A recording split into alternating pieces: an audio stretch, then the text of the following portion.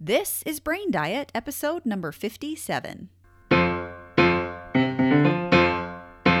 I'm Taylor Ann Macy, and you are listening to Brain Diet, where we feed your brain good information.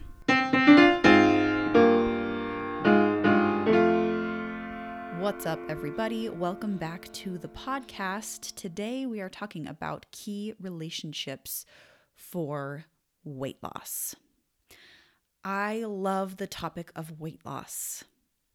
I don't know if that is obvious, but I talk about it all the time on the podcast. I coach on it all the time inside the Gym for Your Mind. I think that doing the work around your body, around your weight, is so powerful. And not just in the way that you look, it is powerful in every way other than the way that you look. It is so powerful mentally and emotionally. And that is what I want for you, is power mentally and emotionally. I think weight loss is a fabulous topic to be able to facilitate that. That's why it is one of my favorite subjects to coach on, to teach on. So today I want to share with you key relationships for weight loss, relationships that you have to assess and pay attention to and improve in order to lose weight, in order to maintain weight, in order to feel better. When it comes to our bodies and our weight, most people have a lot of chatter and noise and drama mentally about those subjects. When I say chatter and noise and drama, I refer to the dialogue that happens in our minds when we think about our bodies, or when we think about our weight, or when we think about our appearance. We have a lot of thoughts that just are noisy. They aren't helpful, they aren't useful, they're kind of bothersome, and it sounds just like chatter, where it's kind of annoying, honestly, right? And it doesn't feel good when it's happening. Most humans have this type of noise around our appearance and around our weight. So that is why I think if it's a common thread among most of us, then it's a useful work to do to eliminate that chatter, or at least know how to manage the noise in such a way where it doesn't become such a problem. I am a human being with a brain. I have a lot of noise and chatter and drama about weight and about my body and about the way that I look. But because of the work that I have done and because of the work that I do with the information that I'm going to share with you today, it is so much less bothersome. It's so much less noisy and it's so much less of a problem because I have learned how to manage it based on what I'm going to teach you today. So let's get into it. Let's get into the key relationships for weight loss. The first relationship that is very crucial when it comes to weight loss is your relationship with your body. Now, there's a lot of info out in the world on this topic. There are so many great resources to utilize when it comes to how we can improve our relationship with our body.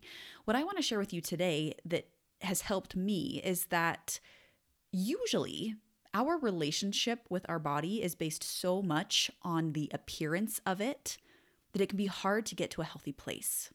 Sometimes we get so focused on what we look like that our relationship with our body isn't able to change and evolve and grow. It's kind of interesting though, because when we think about the people in our lives that we love the very most, their appearance really is a pretty minor part of why we love them. I would say even in some relationships, it's insignificant to why we love them. Yet, it's one of the most important things to us, to ourselves, as to whether or not we can love ourselves, is based on what we look like. So I think in order to shift our relationship with our body, we have to recognize that we love other people for every other reason aside from their appearance. So what if that could be possible for us? What if we could start thinking about our bodies the way you do anyone else's? Where it's not even that you look at a person and think, I don't love them for what they look like. I love them for other things. You don't even think about what they look like in the first place. You just think about how much you love them. What if that could be the case for you? What if you could see yourself and just think how much you love your body and how much you care about it? And not because you aren't paying attention to what it looks like, but just because it isn't even an issue. There isn't even any noise about it. What if that's possible? I promise you it can be if you pay attention to what's happening in your mind enough and question it enough and have enough compassion to change it. The way that we can accomplish this is to start paying attention to your body. And I don't mean what it looks like, but to pay attention to your body in terms of what it is touching. So as I'm talking to you right now, if you were to really check in, like if you're sitting down, okay, so my legs are touching a chair and my feet are touching the ground and my arms are touching the sides of a couch or whatever it might be. If you were to pay attention to what your body is physically touching, if you could pay attention to what sensations you are experiencing. Are you cold? Are you hot? Are you nauseous? Are you hungry? Are you full?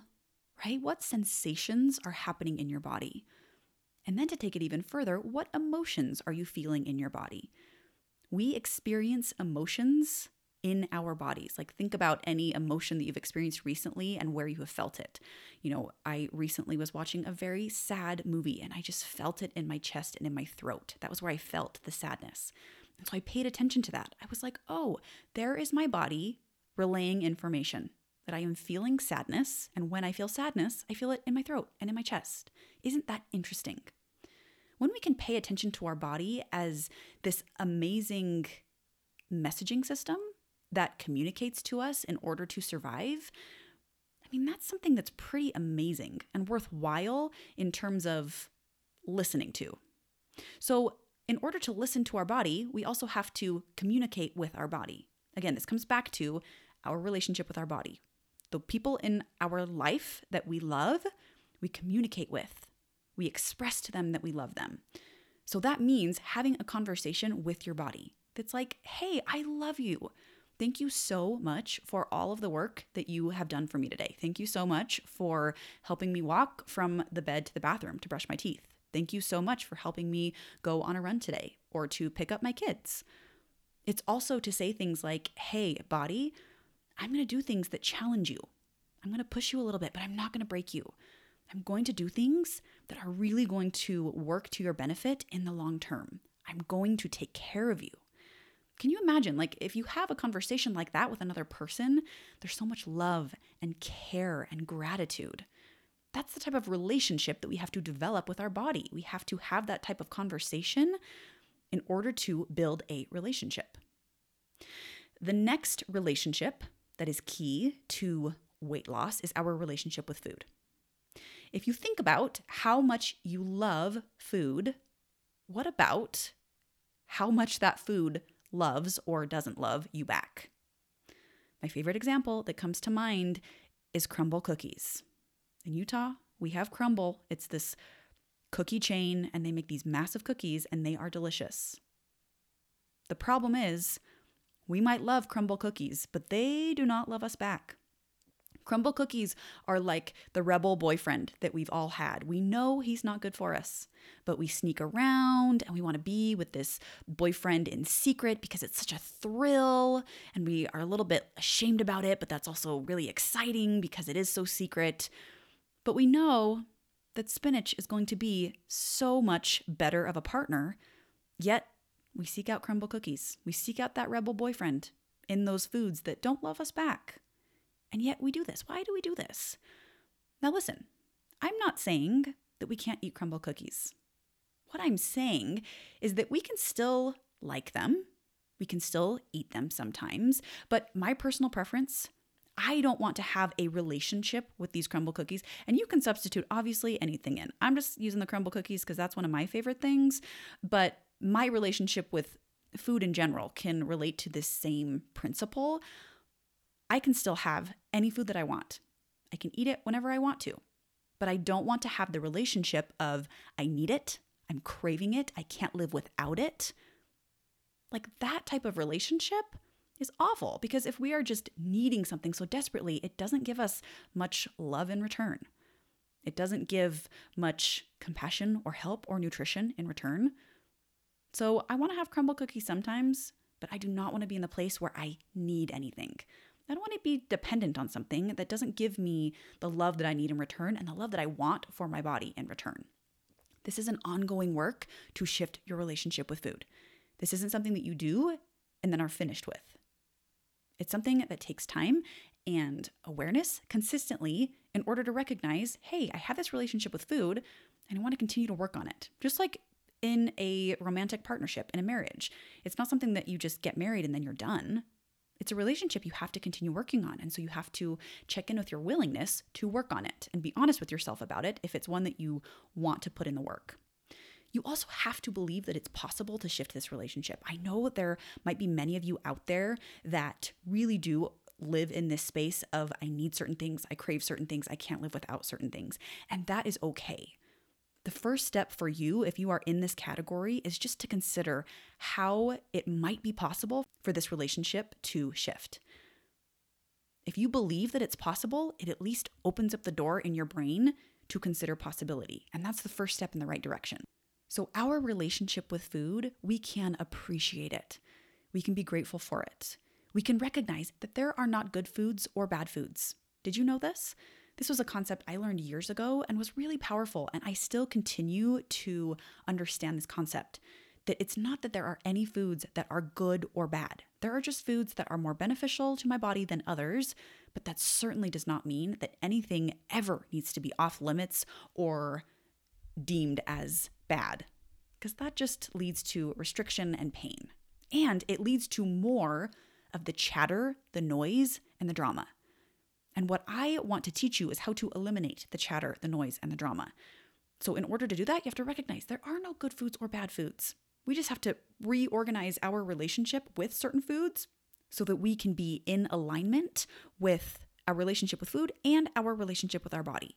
Because if we loved our body, then we wouldn't be dating the rebel boyfriend that we know isn't good for us, right? We might see him sometimes, be like, hey, I see you, we're friends, it's good. But we wouldn't pursue it with all of the sneakiness and all of the shame. Life becomes so much less dramatic when we can shift our relationship with food. When we can realize there are no foods that are off limits, but we also don't have to be dependent on certain foods. We can like them and we can eat them sometimes, but we don't have to be in this relationship with it that is so filled with unrequited love. Okay? The third key relationship for weight loss is our relationship with hunger. This is a big one because most people are so afraid of being hungry because when we think about weight loss, we associate it with the panic over being hungry. So of course that feels terrible. So when people are panicking over being hungry, that's when they start to implement willpower. And we know that we have a limited amount of mental energy to do anything, and willpower requires a lot of mental energy. So of course, it depletes very quickly, and that's when we end up caving and eating what we didn't plan or doing something that goes against what we intended to do in the first place. But this all happens because we think that hunger is a bad thing, and so we try to avoid it at all costs. But healthy bodies get hungry when food is restricted a little bit. Again, it comes back to that messaging system. Healthy bodies have healthy hunger signals. So instead of making hunger a bad thing in your head, what if hunger is actually a good thing? What if hunger is a really good indication of the functioning of your body and a good indication that your body is working as a messaging system, as saying, hey, we're hungry, we need some fuel. Great. Then you can respond to it. And remember, hunger can be a good thing because we're not going to starve ourselves. If we're going to lose weight, we are not going to starve ourselves. This goes back to our relationship with our body. Our relationship with our body doesn't allow for that. It wouldn't allow for starvation or for being mean or for using willpower.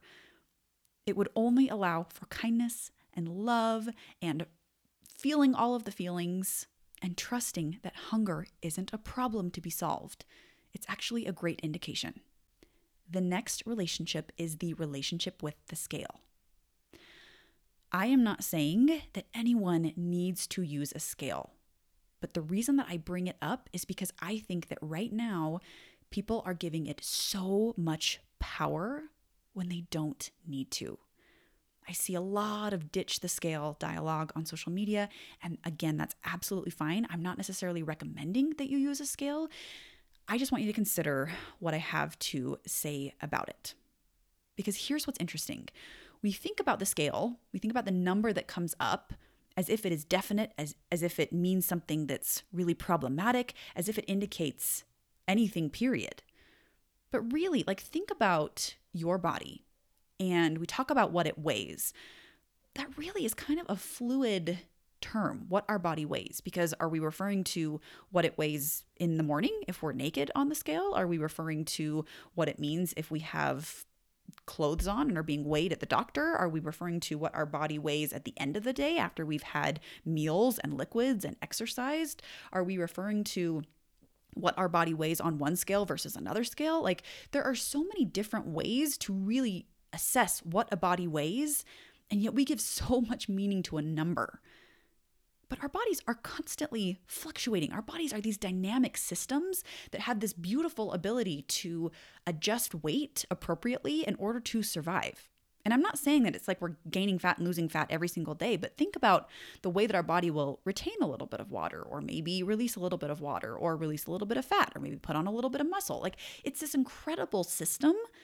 And yet we have so much drama about the number that comes up at a certain time of day, as if it means something terrible.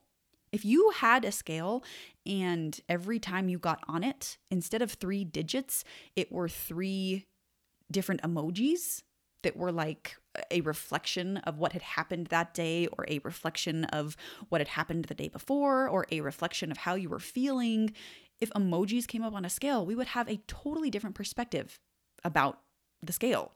Our perception of it would be different, right? We would just be like, oh, that's just a reflection of how I'm feeling. It's just a reflection of what happened yesterday. It's just a reflection. It's just data, right? A scale with the digits that it tells us, it's just a way to convey fascinating data. But the scale can be used because we love ourselves and are experimenting with our bodies, and because we are experimenting with different lifestyles, and because we need more data in order to complete the experiment, and because we care about our bodies, not as a means to feel better about ourselves or to prove that we are somehow better or more worthy, but just to have more information with which to work in order to love our bodies in the best way possible. So again, I will repeat myself. I am not saying that you need to use a scale at all. I just want you to consider that whatever digits come up on any sort of scale, there are so many different meanings that you could give to it, but what meaning you give to it is just based on what you decide to think. And you can decide to think that it is a problem, or you can decide to think that it's just data that you can utilize or not utilize. But the scale isn't the problem, it's our brains that make the scale a problem. The next relationship that is key for weight loss is our relationship with urges. So with what I teach in the Gym for Your Mind, with how I teach about weight loss, I teach that we set a plan 24 hours ahead of time, what you are going to eat. So then what happens is you have your plan, and then throughout the day, you have urges to eat off your plan. I think most of us are pretty familiar with what it feels like to just want to eat something, to see something and think, oh, I want to eat that. And you feel an urge to eat it, right? What happens is most of us think that urges require us to use willpower. And like I talked about earlier, willpower is limited. We have a limited capacity of willpower. And so when it runs out, then chaos happens and we eat off our plan. We might gain weight, right? All these problems happen because we are resisting our urges by using willpower. We are trying to white knuckle our way through the emotional experience of an urge. And it's very exhausting and can be kind of painful, right? To have to just white knuckle your way through an urge. But an urge to eat something is an emotion. Did you know this? Having an urge is a vibration in your body. It's an emotion. And just like any other emotion, when we actually relax into an urge, when we really drop into it, we open up to it, we face it, we allow the urge to be there, it becomes so much less of a problem. It becomes so much more tolerable.